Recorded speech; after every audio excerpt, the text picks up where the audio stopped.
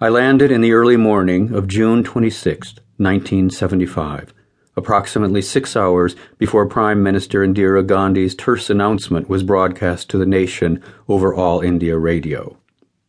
The President has declared a state of emergency. There is no need to panic. By the time I got through airport customs, the police had already been deployed throughout New Delhi and across the country, making precautionary arrests of Gandhi's political opponents, many of them future leaders of the Janata Party, whom she had labeled dupes of foreign governments and ideas hostile to India. The Fulbright office dispatched a wonderfully round black ambassador car to meet me at the airport and bring me to the Lodi Hotel, where I checked in and went straight to my room. The heavy drapes were drawn and an air conditioner droned in the darkness. Everything smelled vaguely of mildew. A bucket and tap in the bathroom sat next to the twin footpads of the Indian toilet. I ladled cold water over my naked body with a plastic cup, toweled myself dry, and collapsed onto the bed.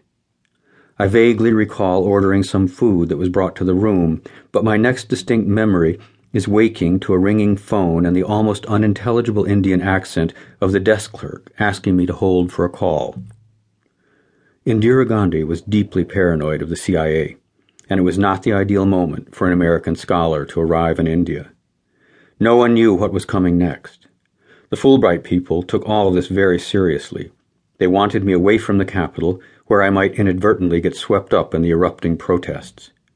I had planned to spend my first few months studying Hindi with a tutor at Delhi University, but arrangements had been hastily made to shift my operations to the Central Hindi Institute in Agra, the Kendriya Hindi Samsthan, an arm of the Ministry of Education intended to facilitate such courses as are conducive to the development and propagation of Hindi as an all-India language, as envisaged in Article 351 of the Constitution.